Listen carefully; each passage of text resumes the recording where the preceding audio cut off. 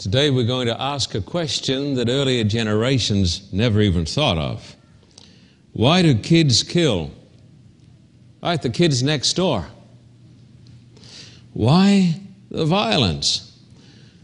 Killing by kids in this country has become so common, it's almost no longer shocking. So when you see something like this on the front of People magazine or in Time magazine, you just say, well, it's happened again. Some of the world's greatest psychologists, psychiatrists, and doctors and philosophers are saying, what's wrong with our society?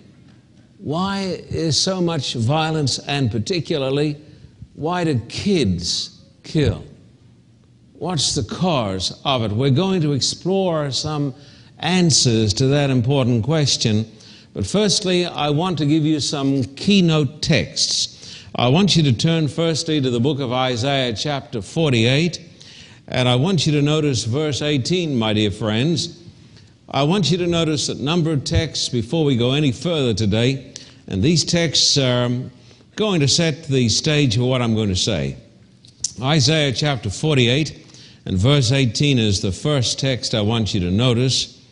Isaiah 48, verse 18, Isaiah says, if only you had paid attention to my commands, your peace would have been like a river, your righteousness like the waves of the sea. The Bible says there is a relationship between obedience to the commandments of God and peace in our hearts and in our homes, in our society, and in our nation.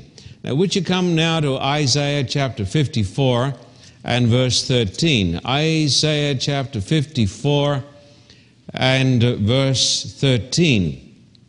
The Bible says, all your sons will be taught by the Lord, and great will be your children's peace. The Bible indicates that there is a relationship between what children are taught, between what they take in with television and what they read, what they take in at church, school, or wherever, and their peace or their lack of peace. The Bible says all your children who are taught by the Lord are going to have peace. Somebody said, I think it was Billy Graham's son who spoke at Columbine High School after the tragedy, he said, a high school can become a very dangerous place when we take the commandments of God out of that situation. I want you to notice another text now. Would you come over here to the book of Jeremiah, chapter 2 and verse 13. Jeremiah chapter 2 and verse 13. This is a great text.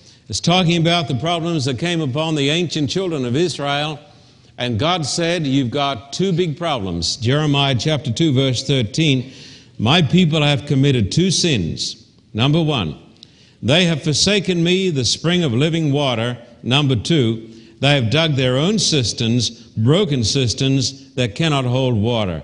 So the Bible said that the problems that came to these people, the reason they had so much violence, the reason there were so many killings in the land of Israel back in those days was because the people had committed two big sins. Number one, they had forsaken the living God and the living water that comes from the living God, and they had made for themselves earthly cisterns, and those cisterns could hold no water. Now today, I want you to listen very carefully to this next statement. I'm going to answer the question, too, as we go along today, what can we do to save our homes, and what can we do to save our children, particularly our teenagers? Listen to this statement. This may take you by surprise, but it's the truth. A tremendous revolution has taken place during our lifetimes. It has been a silent, sinister revolution.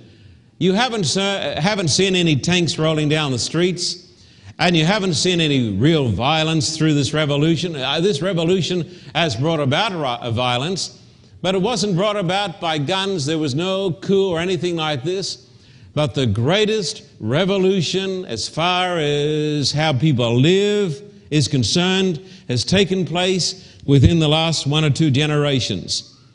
A few hundred years ago in Europe, 200 years ago more precisely, the seeds were sown for this tremendous revolution. And these seeds have been spread abroad by the winds of change. This great revolution started in Germany, and then it spread to England, and then after a long period of time across the Atlantic, and it is alive and well in the United States of America. What does this revolution teach? This revolution that has changed the world forever. It teaches these ideas. God is dead. God no longer is relevant. God is dead. There are no moral laws. The Bible is simply a collection of myths. It is no longer the voice of God because there is no God anyhow. The family is obsolete. The church is a useless relic of a bygone day, and the church no longer counts. And there's no reason why a person ought to respect the church. It's useless. In fact, it is harmful. Marriage is an inconvenience, and everything is relative. And truth is what you choose it to be. You may say, are there people who really believe these ideas? There are millions of people in this country and millions who are teaching in the schools and in the universities who believe these ideas. These ideas that were born over in Germany hundreds of years ago, that spread to Great Britain and then came across the Atlantic. And these ideas have permeated our religious system and our education system, and almost every psychologist, with the exception of a few notables, believe in these ideas. And they have a great hymn which they sing in imagination. Glory to man in the highest, for man is the master of things. And in the place of the self-existent living God, there is man who was glorified as the master of all things. Movie theaters, art museums, and sports stadiums have become the new temples of the United States of America. Darwin is the high priest. The ministers are rock stars and movie stars, and the artists. Don't forget the artists. The artists are the greatest philosophers of this day and age. And university professors and scientists are the new prophets of this brave new world. Most of us, I guess it is true to say, all of us, are influenced by this brave new religion to a greater or a lesser degree. And the sinister thing is this: you can be right in the very midst of it, and unless you are perceptive, you're not even aware of these things. Now, as most of my folks know, I live in that delectable part of Southern California called Thousand Oaks. And almost every day I have the task of driving right here to this great city of Los Angeles. And as I drive in, I come to Calabasas, which is really a beautiful place. And I come to the top of the hill at Calabasas, and then I look down into San Fernando Valley, and there before me is Los Angeles, if I can see it. Now, as I came in today, I said, "What is it, Beverly?" She said, "Well, it's fog." Is it fog? Well, fog and smog, all of those things mixed together. And the interesting thing is, you've got to stand back to see it. Because when you get down here in it, you almost enjoy it. And when you walk outside the church today, you can have a lot of smog, but when you're in it, you don't see it. And this new religion has swept into the world and is like the smog of Los Angeles. You've got to stand back to see it. And today, I want you to stand back with me and give it a good look. And then by the grace of God, we're going to talk about how we can save our kids and how we can save our churches and how we can save our families. One apostle and spokesman for this new philosophy is Professor Peter Singer. He is teaching now at Princeton University, and I want to read you here an article by my friend George Will. I say he's my friend because I have never met him, but I think pretty much the same as he does, so anybody who thinks the same as I do has to be my friend. Now, this is out of Newsweek, September 13, 1999. He comes trailing clouds of controversy because he argues without recourse to euphemisms or other semantic sleights of hand the moral justification of some homicides, including infanticide and euthanasia.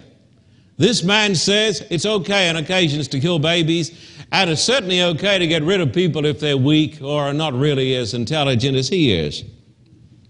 He rejects the particular moral order which supposes that human beings are extraordinarily precious because God made them so. Well, this man is honest and he is logical. He says, if there's no God, says this great professor, if there's no God, there's no reason for morality anyhow. Let me read on.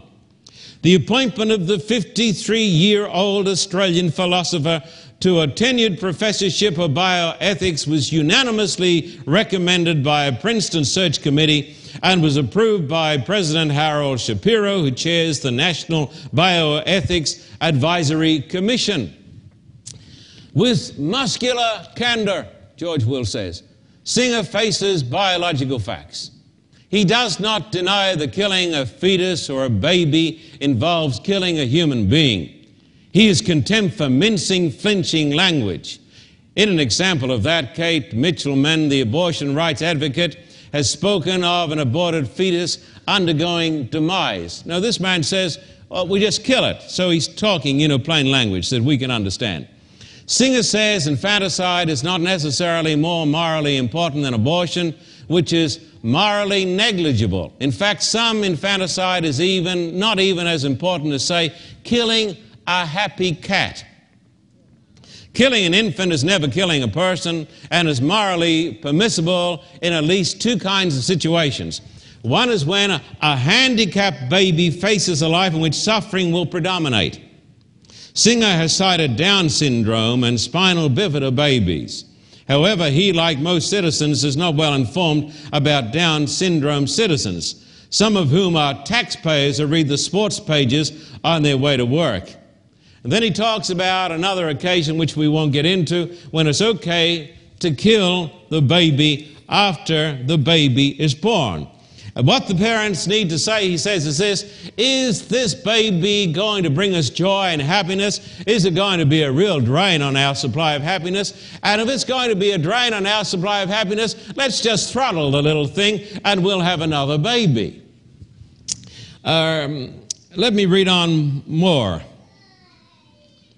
When moral reasoning, says George, is reduced to arithmetic, quantification involving categories such as crude as pain and pleasure, moral reasoning is no more complex or interesting than the grinding of an adding machine. Now, this man is logical. He says that there is no God, and if there is no God, there is no law. And if there is no law, you do what is best, what you think is best for you.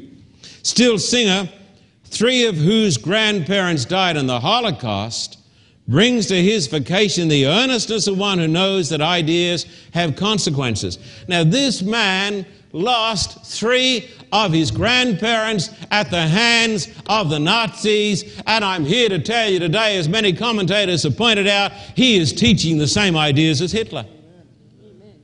Now, Hitler said, those who are weak, those who are sickly, just get rid of them. If a person doesn't have a real IQ, if a baby is born with Down syndrome, and some of those are some of the most affectionate little babies that you'll ever see, Hitler said, get rid of them. And then he went on a little further and he said, here are some undesirable people, they're Jews, we'll get rid of them too. And Singer, who lost three of his grandparents in the Holocaust, believes, because they were Jews, he believes it is okay to get rid of little babies, and getting rid of a little baby if it's defective is not as bad as killing a happy cat. Francis Schaeffer was talking to a student. Francis Schaeffer was the great Christian scholar who set out to defend the truths of historical Christianity. And after he spoke to a group of students in a great university, and the universities are permeated with this philosophy. Almost every philosopher in a great American university doesn't believe in God. Don't believe in God. And after Schaeffer had spoken to a group of universities, one student stayed behind and he said, "Dr. Schaeffer, I'm just filled with a desire to destroy." And Schaeffer said, "You are logical. You are correct. If there is no God, I want to destroy too." He said, "If there is no God, I will come and stand beside you and we will destroy together." But Schaeffer believes in a God who is there. He wrote that great book, The God Who Is There. And because there is a God who is there, my friend, there is truth. But the world today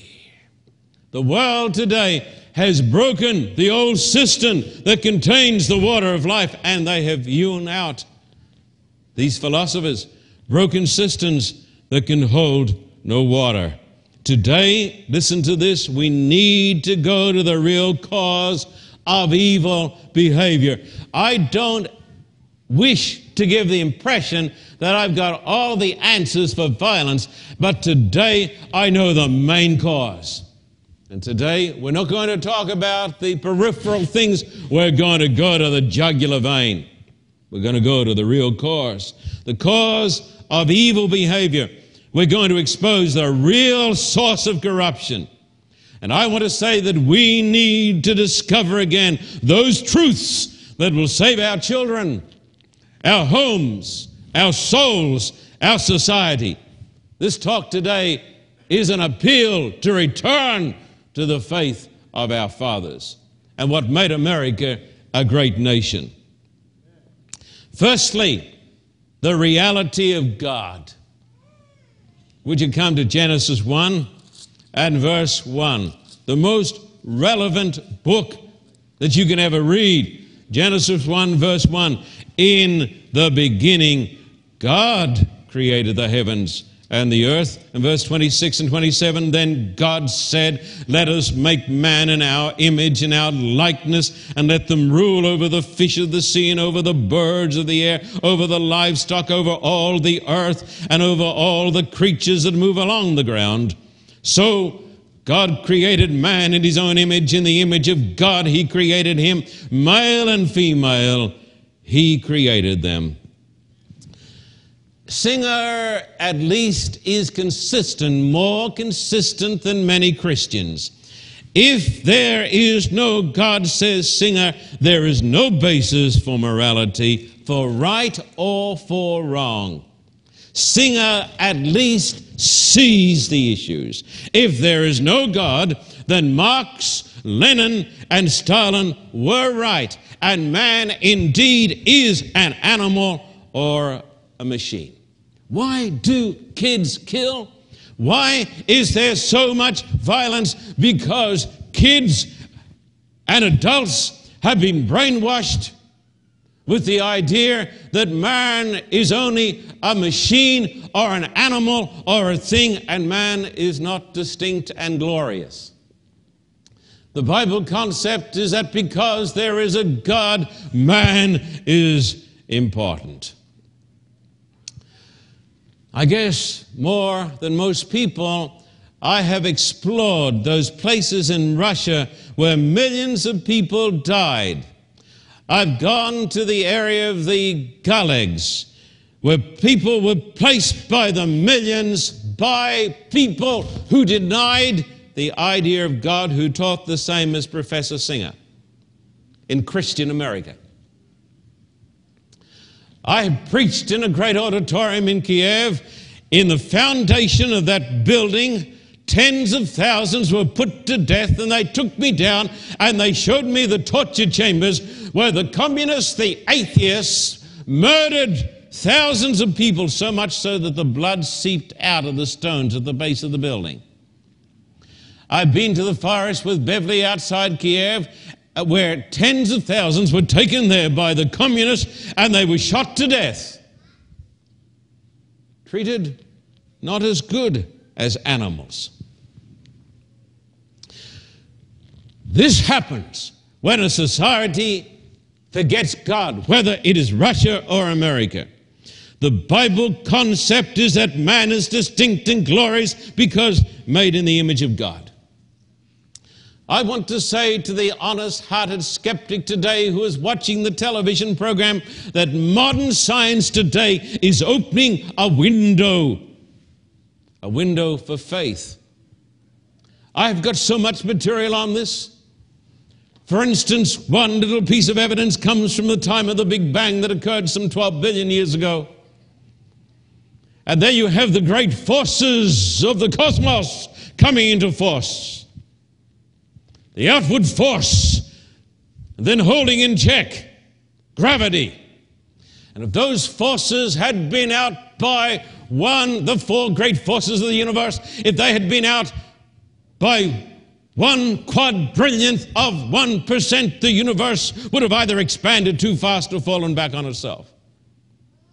1/quadrillionth of 1%, and this is why many scientists are saying today, we must believe. Because of the very laws of the universe, the laws of the universe point to a God.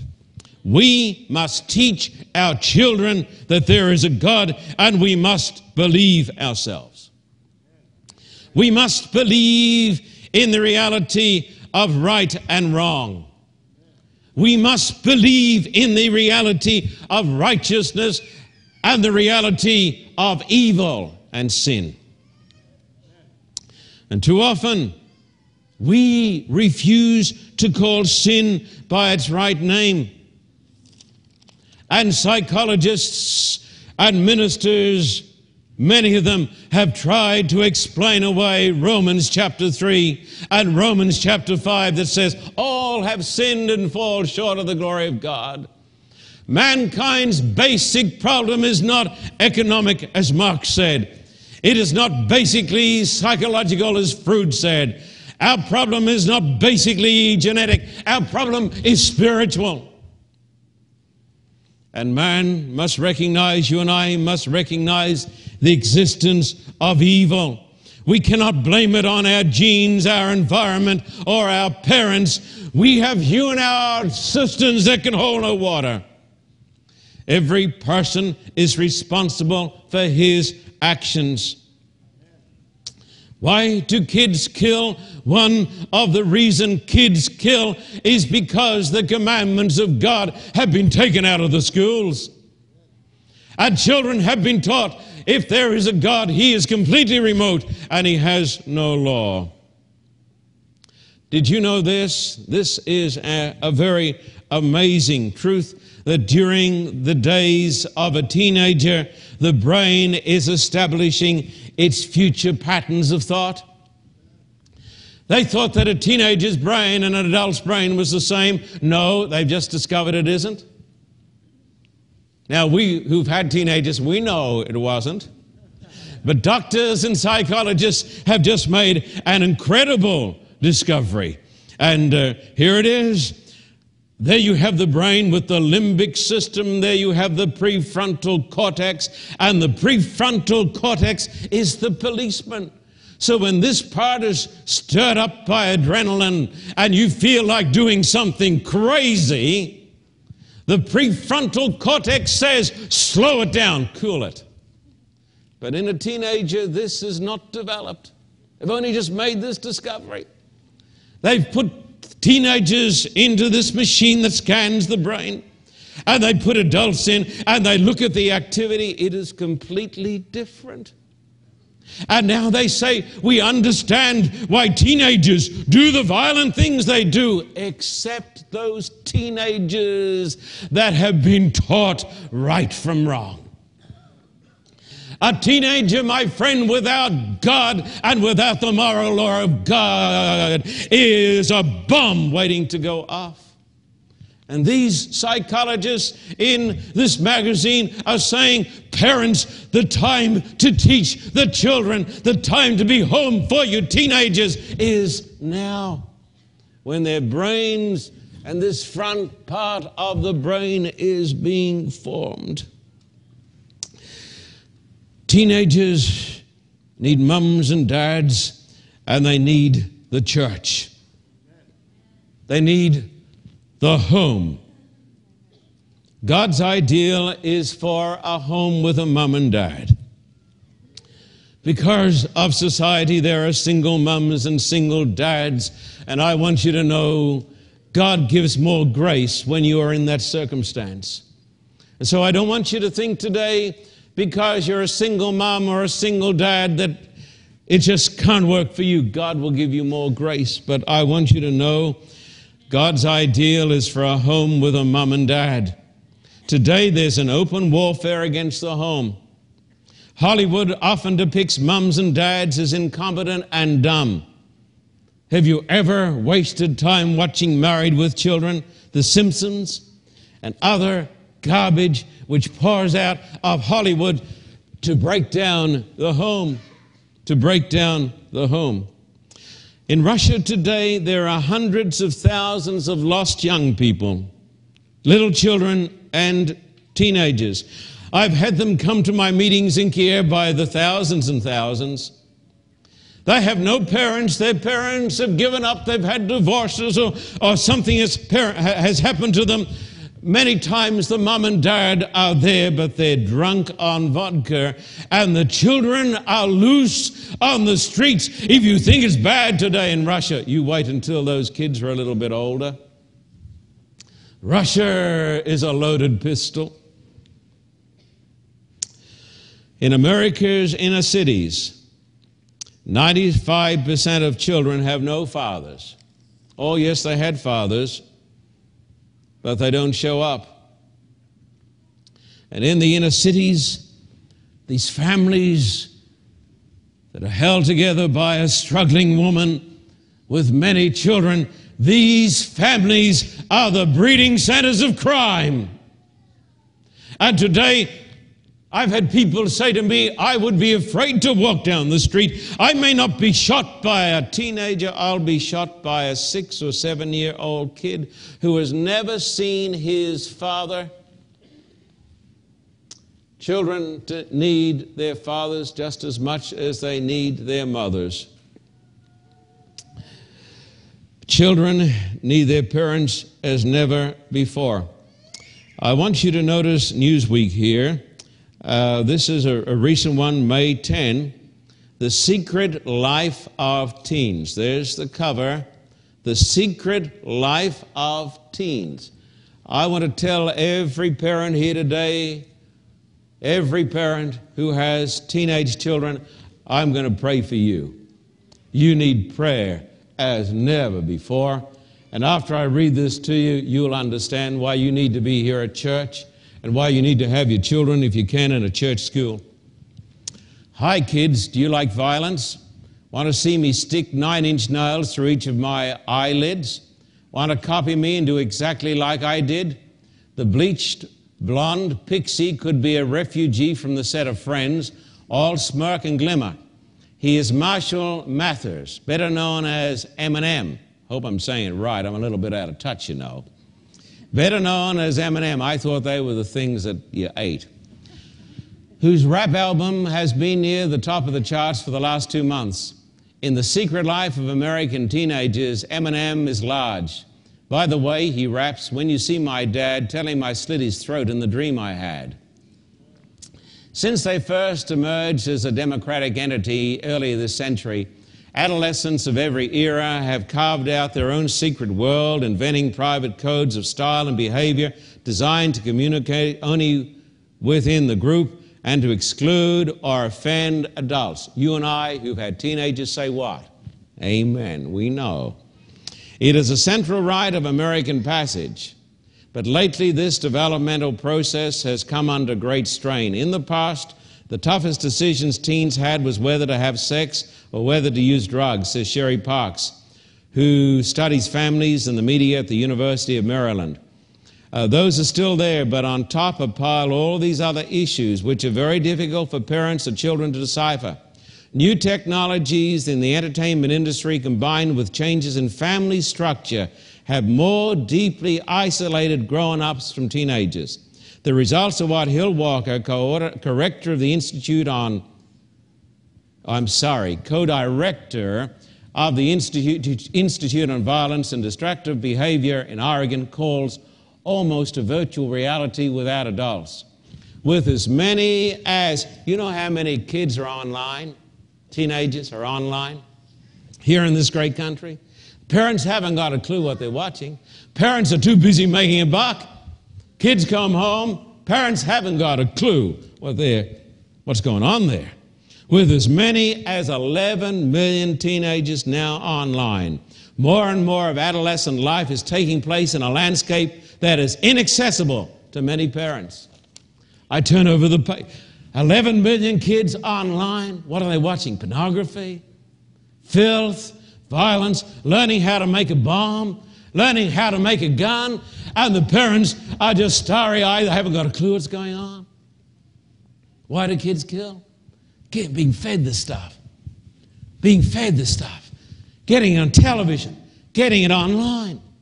Here is a girl. Our generation is far more desensitized to violence than any other generation.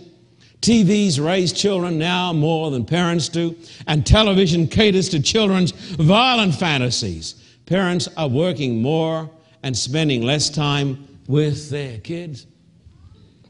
There is an expression that I sort of don't like. It's quality time. You know what quality time is? That's the time parents give to their kids when they've got more time for themselves, when they can't take time for their kids. So they say, oh, we're going to have quality time. Ever heard about quality time? There was a time when kids came home from school and Mum was there. I'm glad when I came home from school, I had a mum and I had a dad who came home from work. I'm glad I didn't have a working mother, didn't have a job like most of our mothers have today. I remember when David was just a little guy in Albury, Australia. He had to write a poem for school, and he shared it with us. And it was called, I Like Smells at Home. I like smells at home. He spoke about the smell in the kitchen as Beverly was cooking something. You see? At least there was a time when kids could come home and there was a mother. I want to say there's a war on for your kids. And if you're so busy, mothers and fathers, that you've got no time for your kids, you don't love your kids. But if you love your kids, you're going to be there for your kids by the grace of God. Why do kids kill? The main reason is because they're by themselves. They're online. They're listening to music that talks about rape. There's some music in this country that talks about women, calls them filthy names, and says, violate them, rape them, mug them.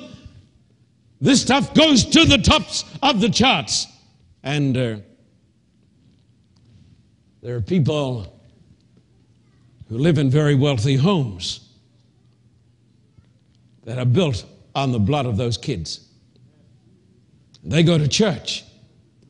They sing in the choir. And they sponsor music that brainwashes kids and turns them into little monsters. Of course it's true. You know it's true. In the home, children learn about God. John 3:16, for God so loved the world that he gave his only Son so that whoever believes in him shall not perish but have everlasting life. They learn to love the Bible. And they learn to love. And they learn that there's a law. And they learn respect. Respect. A lot of people today don't even know what it means to respect. Children need to be taught to respect the President of the United States. I turn on television, radio programs, and I hear them calling the president a liar, a cheat, a bum, a scoundrel. You know what they're teaching their kids? Government's nothing. We ought to learn respect for the government, for the police officers, for the church, for church leaders. No one's going to respect you unless you can show respect. Children are taught respect by the attitudes that are displayed in the home. Why do kids kill? Because they're not taught respect. They're not taught God. They're not taught God's law. They're allowed to do what they want to do. They're not disciplined. Young people need the church. The church, with all its faults, is God's fortress in a world in revolt against him. Paul calls it the pillar and the ground of the truth. The church is more than an earthly organization. The true church is ordained of God.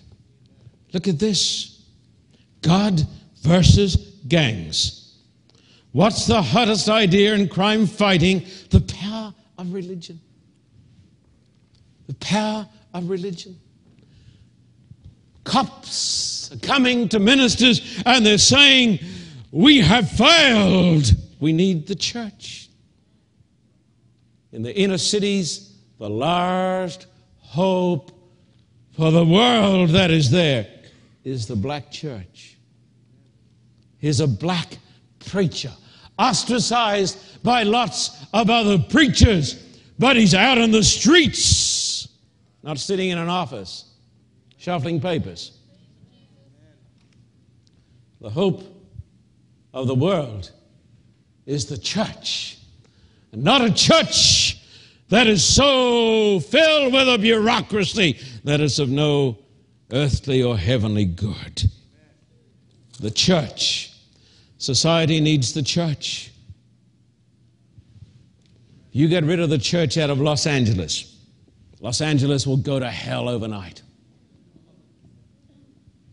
This city, they even make it hard to build a church. Los Angeles has had a reputation making it hard to build churches. You get rid of the churches out of this city will go to hell in a basket case the next day. Kids need the church. You need the church. I want to say to the parents, if you don't bring your children to church, then you don't love your children. You can give me all the talk and all the twaddle and all the pious, religious junk. Don't talk to me about love unless you have your children in Sabbath school or Sunday school and you're there yourself. The church is God's fortress that he holds in a world at revolt. I quote again the words quoted by Karl Barth: when the holy day of God becomes the day of man, society withers away and the demons rule. The Bible says, remember the Sabbath day to keep it holy. The Bible says, Isaiah 58, if you turn away your foot from the Sabbath, from doing your pleasure on my holy day, and call the Sabbath day a delight, the Lord's holy day honorable, if you honor his day, not doing your own things, not speaking your own words, then you will be set on high, and I will bless you with the heritage of Jacob your father. The Sabbath. The Sabbath was given by God to save our children. Bring your children to church. Bring them to Sabbath school. Bring them to prayer meeting. Don't send them. You need the church far more than the church needs you. I need the church. We need to go to church as families. Therefore, The powers of darkness have carried out a very successful revolution. The results are seen everywhere. Murders, killings, the streets are the killing fields in America. We have sown to the wind. We're reaping the whirlwind. We've got rid of the water of life, and we've hewn out cisterns that can hold no water. We've got what we deserve. But it's not too late. There is time for a new revolution, a return to God, a return to the Bible, a return to the commandments, a return to the home, a return to mom and dads, and a return to the church. Then shall it be said, great shall be the peace of thy children. Amen.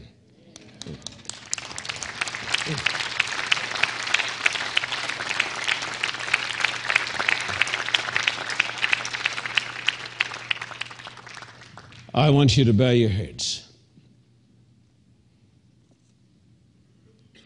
There is a philosophy. Let me tell you something. Just look at me for a moment. I visited some wonderful people some years back. The lady got baptized, but the father said, I'm not going to be baptized. Had beautiful children. I said, what about the children? He said to me, well, I had religion shoved down my throat as a boy, which wasn't true. But he said, what I'm going to do is let my children grow up and make their own choice.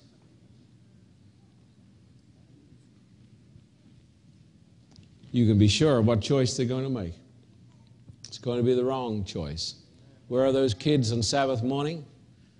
Out playing football. He knows that they ought to be in church. He said, I'm not going to force it on them. So he's going to let them go to the world. And then when those children are grown up, maybe he's going to come to God. And then he's going to say to his wife, I wonder why my kids are on drugs. Wonder why Billy did so-and-so. You know whose fault it is? His fault. It is time for us to take responsibility for ourselves, our children, our homes, and our church. Let's pray. We want to thank you today for the promise that you will save our children. We want to thank you today for the promise that all our children will be taught by the Lord, and great will be the peace of our children. Help us to know, help us to understand that there is a cistern that contains the water of life. And help us to drink from that cistern and not to drink from the broken cistern that contains poisonous water. And might it be today that in our hearts there will be a resolve that by the grace of God we're going to be there for our kids, and we're going to save our children, and we're going to be everything that God wants us to be to our kids. We're going to teach them love, and we're going to teach them law. We're going to teach them respect for man because they have respect for God. And we're going to teach them that every person is a child of God, and we could never hurt a child of God. And when the children come home, may they smell the smell of something cooking in the kitchen. May they feel the hand of a loving mother. And then may they see the face of a loving father as he comes home to his children and to his family. Teach these church members, my congregation, to love you and to love their families and to love their church. For Jesus' sake, amen.